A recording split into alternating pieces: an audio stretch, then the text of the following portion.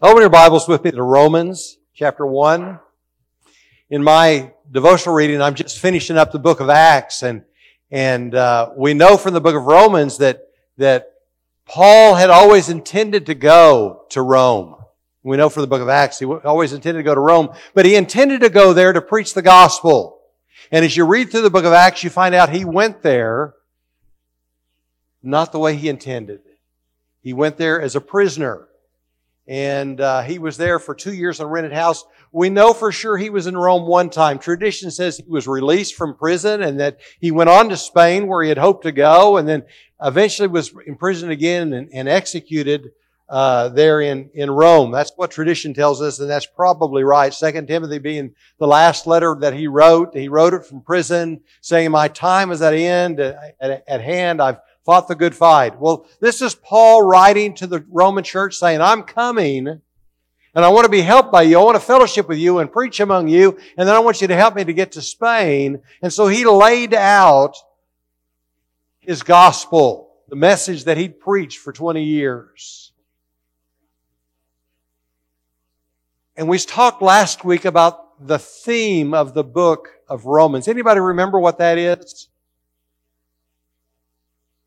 Yeah, well, you'll remember as soon as I say it. The righteousness of God. Remember the righteousness of God. In fact, Paul uses the word righteousness over 50 times just in the book of Romans, talking about God or Jesus. He uses it talking about us as well, but 50 times just talking about God or Jesus. This morning, we'll see several reasons why Paul preached the gospel of the Lord Jesus Christ. He said the gospel is the power of God for salvation for all who believed. And he's not ashamed of the gospel. There was a lady that was delivering a lecture against Christianity. And she said she believed that the gospel of Christ is a myth. Now there was a man there and he said, "May I speak?" So he was given permission. He said, 30 years ago, I was a curse to this town, and none of you good people wanted to be around me. I tried to do better, but I just couldn't. Apparently he had a drinking problem because he said the teetotalers got a hold of him, and they tried to help him. Didn't do any good. Then the police got hold of it, and he was taken before the judge and put in prison and taken before the wardens, but even they tried in vain to help him. Then he said, then Christ took hold of my life. And He touched my heart and He made me a new man. And now I'm respected as I go out among people that share the gospel. And I'm involved in sharing Jesus and involved in Sunday school work. And so he said, and I ask, if Christ is a myth, how is it that this myth is stronger than all the others put together? The woman had no answer. And he said, no, miss, say what you will. The gospel is the power of God unto salvation. And he was living proof of the power of the gospel. Stand with me in honor of God's Word. As we read, the text we're going to read, most of it's what we read last week, and we're going to add just a little bit more. Romans chapter 1, begin with the first verse. Paul, a servant of Jesus Christ, called as an apostle and set apart for the gospel of God, which He promised beforehand through His prophets in the Holy Scriptures, concerning His Son, Jesus Christ our Lord, who was a descendant of David according to the flesh, and was appointed to be the powerful Son of God according to the Spirit of holiness by the resurrection of the dead. Through Him, we have received grace and apostleship to bring about the obedience of faith for the sake of His name among all the Gentiles, including you all who are also called by Jesus Christ. And skip down with me to verse 16. Paul says, for I am not ashamed of the gospel, because it's the power of God for salvation to everyone who believes, first to the Jew and also to the Greek. For in it the righteousness of God is revealed from faith to faith. Just as it's written, the righteous will live by faith. Thank you, Father, for the message of salvation we read in your Word. Father, speak to us today from your Word. And may we respond to you as the Spirit of God speaks in us. We pray in the precious name of Jesus. Amen. Thank you. You may be seated. Why do we need the gospel? Well, go back to Genesis. You're going to read throughout the Scripture the gospel. But let's go back to Genesis about our need. The Bible says that God created man. You remember, He went and got some clay and He formed it and breathed into it the breath of life. And there was Adam. Adam was the first man, and then later He put him to sleep and did a surgery, took out a rib and fashioned a woman out of that. And every day, God fellowshiped with Adam and Eve as He walked with them in the cool of the evening. Until one day, Adam sinned by taking the fruit that God said not to and eating from it. And he broke that fellowship with God. Remember, God showed up in the cool of the evening. God knows what's going on. But He says, Adam, where are you? And Adam says, I'm hiding because I'm naked. Who told you you were naked? God said. Did you eat the fruit that I told you not to? Of course, Adam threw his wife under the bus and said, it's her fault. She made me do it.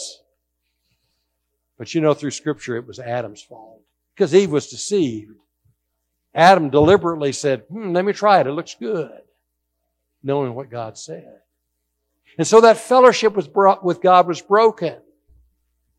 And in His love, God cast man out of the garden. Why do I say it's His love? Because if Adam would have stayed in the garden, he would have lived eternally, because he could have eaten of the tree of life. And he could have lived eternally in his sin separated from God. So in His mercy, He cast him out.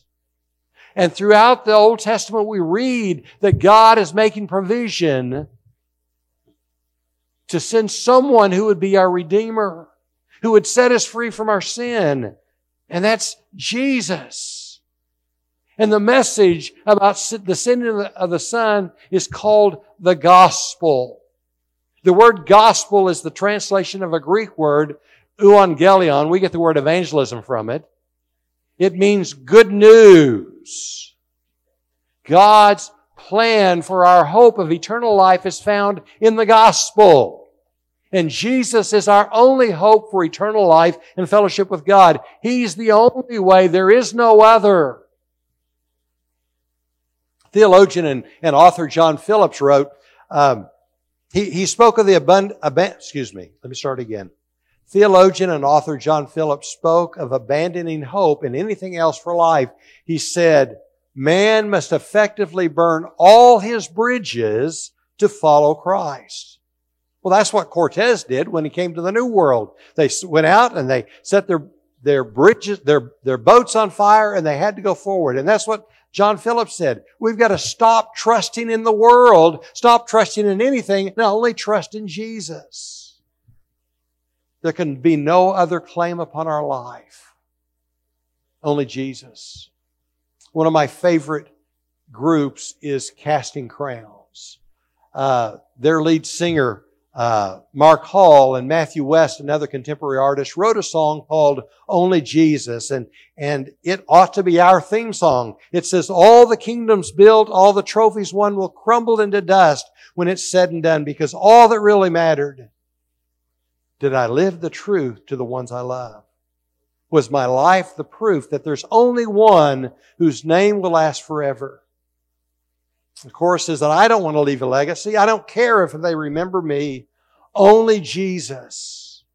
And I've only got one life to live. I'll let every second point to Him. Only Jesus. And as Paul writes the message of salvation, as he writes the gospel, as he talks about what he preaches, he did that because he was committed to only Jesus. Paul's commitment is echoed in that old hymn, The Solid Rock. You know the words of that one. My hope is built on nothing less than Jesus' blood and righteousness. I dare not trust the sweetest frame, but wholly lean on Jesus' name. On Christ the solid rock I stand. No, all other ground is sinking sand. Nothing should compromise our commitment to the Lord Jesus Christ. His story is the gospel, because in Him there is salvation, and in no other name can we have eternal life. Well, last week we saw that that the gospel changed men's lives. We saw how Paul's life was changed and how it points to the fact that we can be changed. Well, the Scriptures talk about Paul's life before, at conversion, and after his conversion. Before his conversion, Paul said he was set apart for the gospel. Galatians 1:15, Paul wrote, God had set me apart even from my mother's womb and called me through His grace. God has a plan for each of your lives. Before you were a glimmer or a gleam in your mother's eye, God knew you. And He had a plan for you. In Jeremiah, God says that His plans for us to prosper, to give us hope and a future. So from eternity past, God has had a plan for your life. And then at his conversion, others were told of God's plan for Paul. Acts 9:15, Paul's relating his testimony.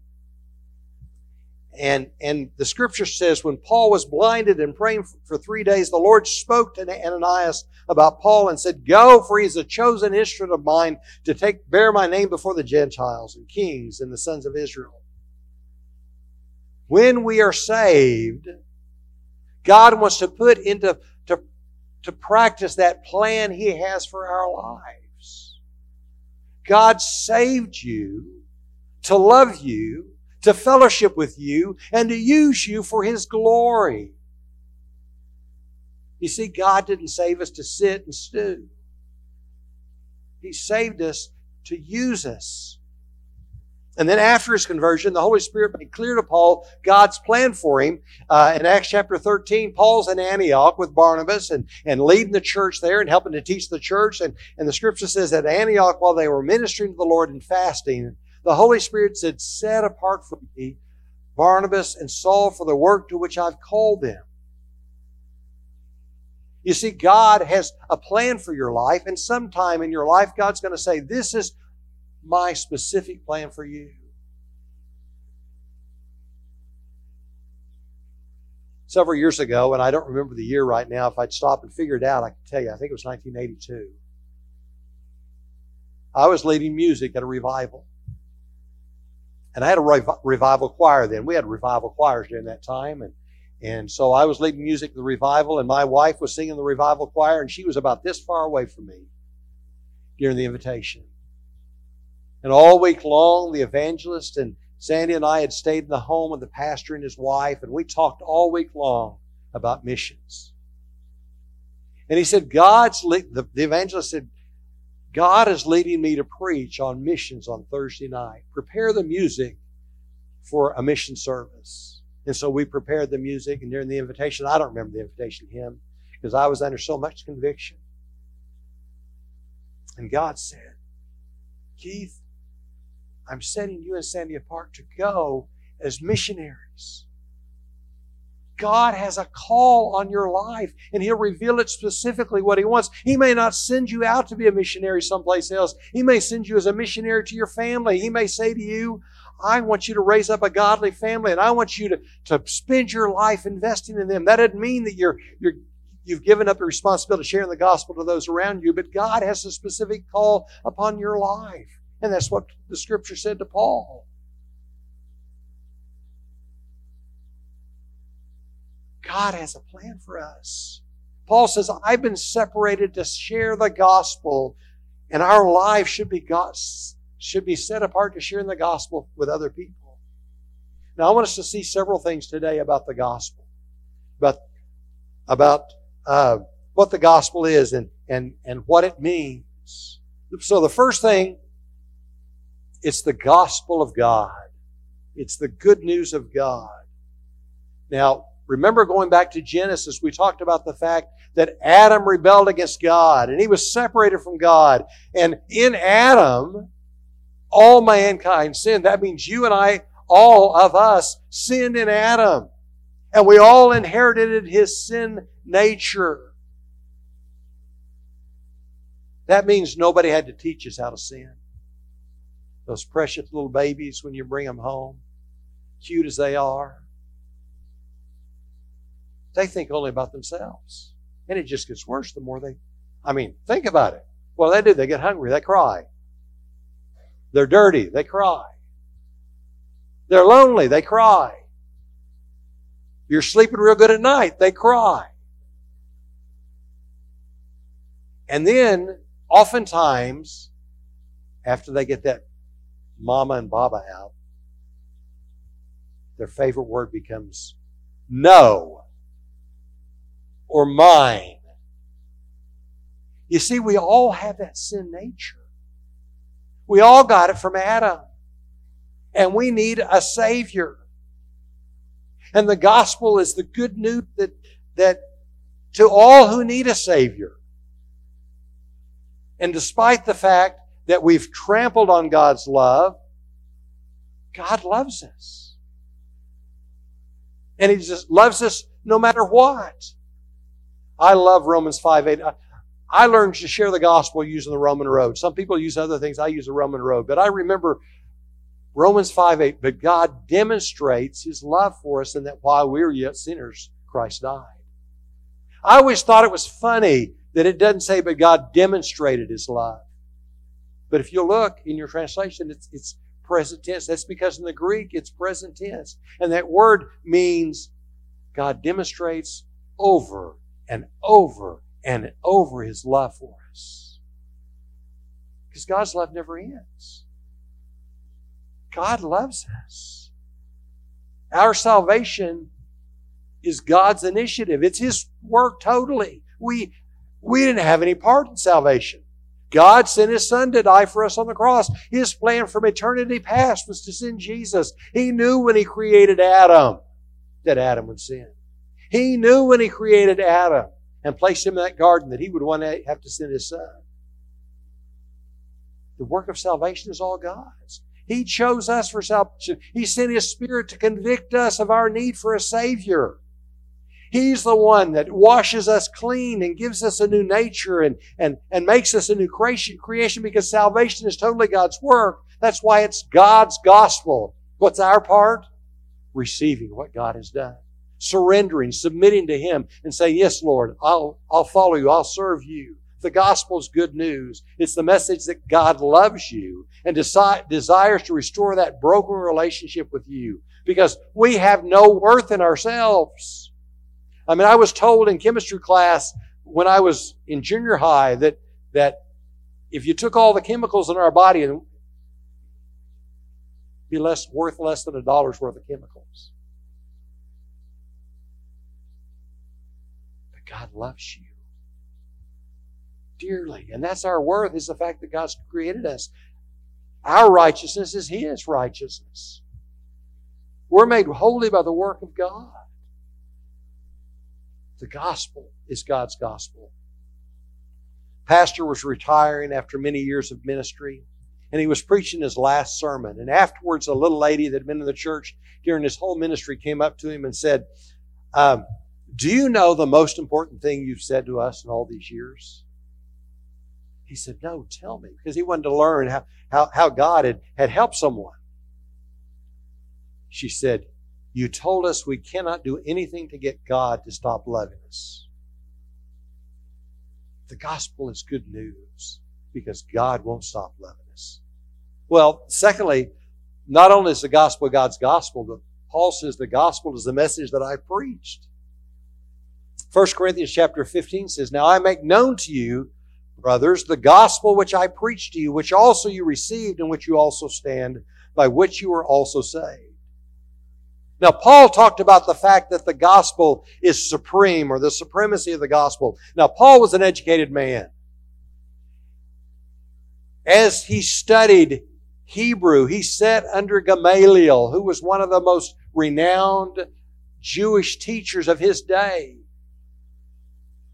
And Paul said, I was growing in Judaism. He sat under Gamaliel.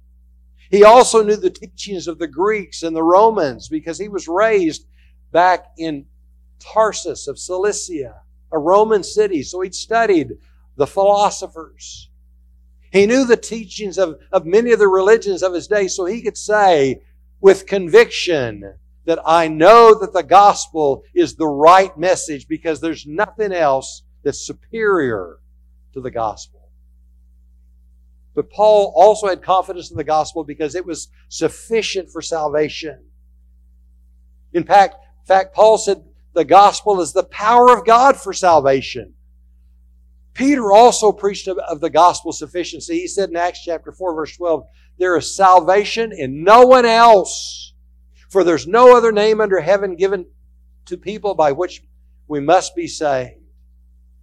Jesus said in John 14:6, I am the way, the truth, and the life. No man comes to the Father but by me. And let me ask you a difference between a way and the way.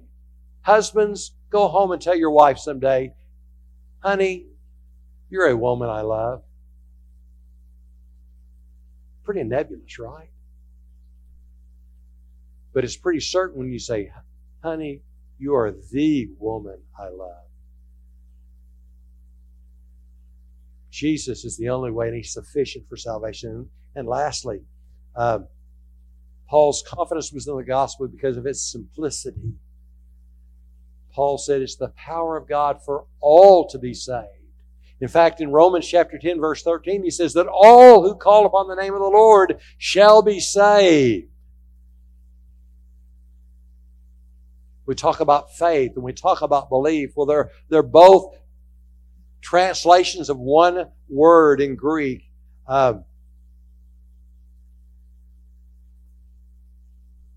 It's the word pistis, and it means either faith or belief. It means to believe something enough to act upon it, to live by it.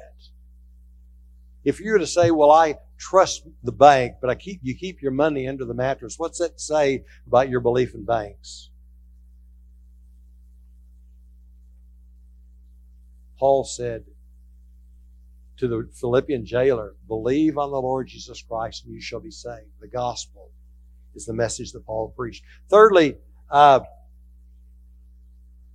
gospel is the message of Christ's death on the cross and His resurrection. Now, going back to that passage in 1 Corinthians 15, when Paul said, the message I preached to you, the gospel, and he said, this is what the gospel is. It's very simple. Christ died for our sins. He was buried. He rose the third day and many people saw Him. That's the gospel. Christ died for our sins. He was buried and He rose again and people saw Him. In fact, some Bible scholars say there's more evidence that people saw the risen Christ than there is evidence that Julius Caesar lived. The gospel, that's the message. Christ died. John the Baptist said about Jesus, behold the Lamb of God who takes away the sin of the world. Peter said that Jesus bore our sins on the cross so that we might die to sin. Hebrews chapter 9 verse 22 says, according to the law, one may almost say, all things are cleansed with blood, and without shedding of blood there is no forgiveness. Christ died for our sins. He was buried. Someone said, why did they bury Him in a borrowed tomb? Because He only needed it for 3 days. He was buried. He was dead. How do we know He was dead? The soldier took his spear and stuck it in His side and outflowed blood and water. And scientists say, or doctors say that it's because the blood is already separated into serum and the other parts. And you'll have to talk a doctor or nurse to find out what those other parts are. But it already separated. He was dead. He didn't just get put in a tomb and revive and roll the stone away on His own and walk away. He was dead. He was buried. And the third part of the gospel, He rose again and people saw Him. Paul said that Jesus was declared the Son of God with power by the resurrection from the dead. That word power is the word we get from dynamite from it, is dunamis. And Paul said that's the message of the gospel. Now then Paul says here in Romans 1, I thought this was interesting. He talks about the gospel. He's set apart for it. It's the message that the prophets preached in the Holy Scriptures concerning His Son, Jesus Christ our Lord. He was a descendant of David according to the flesh. So what Paul is saying is this one that the gospel is about was both God and man. He was the Son of God, and yet He was a descendant of David. That speaks about the two natures of Jesus. He was both God and man, fully God. He wasn't half God and half man. He was fully God and fully man. He was eternal God, born of a virgin, lived 33 years on this life, and He died a sacrificial death on the cross as a man. And as God, He rose from the dead. The message of the gospel says that God left the glory of heaven to be born of a virgin. We've talked about why it needed to be a virgin, but born of a virgin. He emptied Himself of His glory, Paul says in Philippians. And He was born in Bethlehem, lived a perfect life without sin, and as a sinless sacrifice, He died. Fully God and fully man. That's the gospel message that Paul preached. And then Paul says that's the gospel is the power of God. Paul says, I'm not ashamed of the gospel. For it's the power of God unto salvation for all who believe, first to the Jew and also to the Greek. And in Paul's day, there were two classifications of people, Jews and not Jews. Sometimes he called the not Jews barbarians, sometimes he called them Greeks. He called them different things, but there were Jews and non-Jews. And so when Paul says it's the power of God unto salvation for all who believe, that's everybody. That word salvation is an interesting word. You know, I love words. It's a Latin word. We get the word health from it. Originally it meant health of the body, but it came to mean health of the soul and the spirit. So salvation means anything that leads to spiritual health. And it begins with a relationship to God. So to be saved, God convicts us of our need for a Savior. He helps us to understand that we have a need. Because without Christ, we are all spiritually sick, sin sick. Paul says in Romans, all have sinned. And that word all, another word we want to look at, it doesn't mean just bad people. Doesn't just mean non-Jews. Doesn't just mean those people you don't like. It's the word pan, and that means all. All have sinned. And later he says, what we all deserve is death, separation from God, for the wages of sin is death. That's what we all deserve. But the power of the gospel saved us and gives us new life. And then the last thing Paul says in our text is the gospel reveals the righteousness of God. Remember, the theme of Romans is righteousness. And Paul tells us that in the righteousness of God is revealed, the righteousness of God is revealed in the gospel. In verse 17 it says, for in it the righteousness of God is revealed from faith to faith. But the righteous shall live by faith. That's how he ends it up. We're made righteous when we're saved. One of my favorite verses is 2 Corinthians chapter 5, verse 21. I've quoted it many times. It says, He made Him, who? God made Jesus, who knew no sin. He made Him who knew no sin to become sin for us. You see, when Jesus was on the cross, He took Him on Himself, the sins of the world. And the Scriptures say, at noontime, the sky is darkened until 3 p.m. Why? Because Jesus was separated from God because He bore the sins of the world. He took the curse for our sin.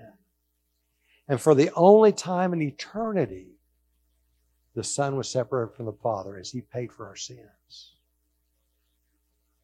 He made Him who knew no sin to become sin for us, that we might become the righteousness of God in Him.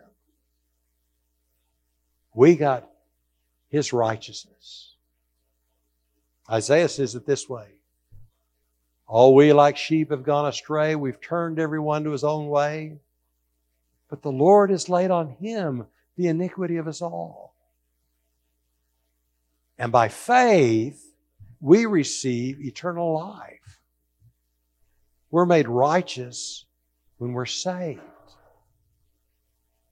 Righteousness means conformity to God's claims upon man's life. When we're made righteous, we're made what God wants us to be. And we're made more and more righteous each day as we surrender our life to Christ. I remember a Gaither song from a long time ago. Gloria Gaither sang, says, I'm not what I ought to be. No, I'm not. Yeah. I'm not what I gotta be. That's right. I'm not what I ought to be. I'm not what I'm gonna be. But thank God I'm not what I was. And that's what God's doing. He's making you more and more righteous every day. The gospel is righteousness. In Romans 12, Paul says, don't be conformed to the world. Don't fit the pattern of the world, because God's working to make you like Jesus. Righteousness is what God gives. It's from faith to faith. We receive the righteousness of God by faith. And we live the righteousness of God by faith. And that's how Paul ends up, but quoting from Habakkuk. The righteous, or the just, depending upon your translation, shall live by faith. It's the standard God has for us. So that's the gospel.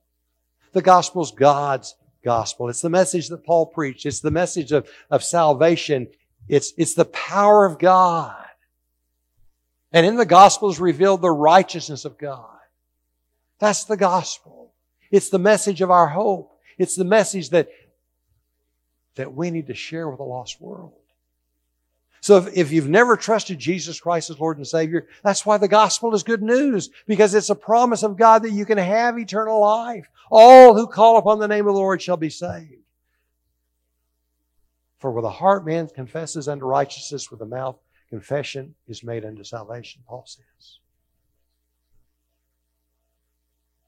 It's also the message we need to share. You say, Pastor Keith, I can't remember all that.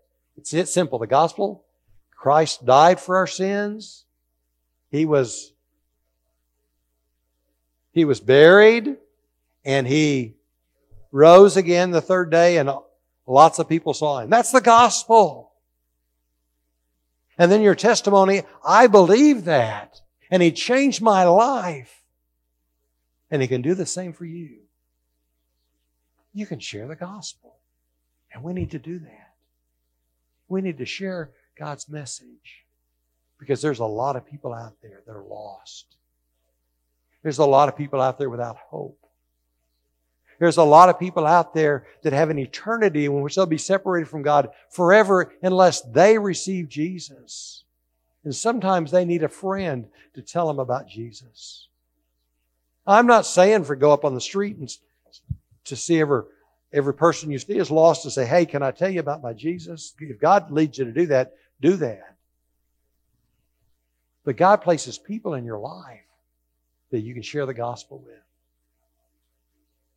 When our grandsons were born, we started praying for them. And I've got to lead all three of them to Christ. What a blessing. When our kids were born, we started praying for them.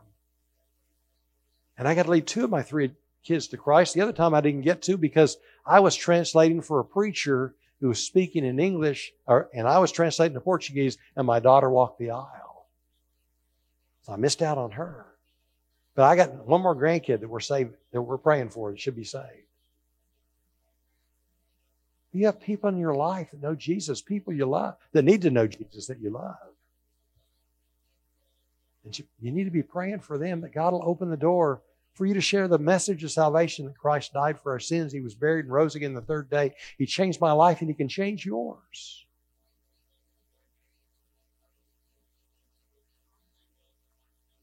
So let's thank God for the gospel.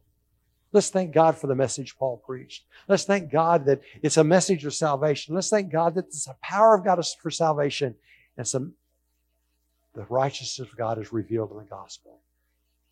The righteousness that you have in your life. Thank you, Father. Thank you, Lord, for the message of salvation. Thank you, Lord, that there was a time when you spoke in our hearts and we received Jesus Christ as Lord and Savior. Father, if there's someone here or someone listening on social media later or even now that does not know Jesus Christ as Lord and Savior, I pray that today they would surrender their life to Christ. That they would admit their need for a Savior because they're a sinner. And that they would receive Jesus today.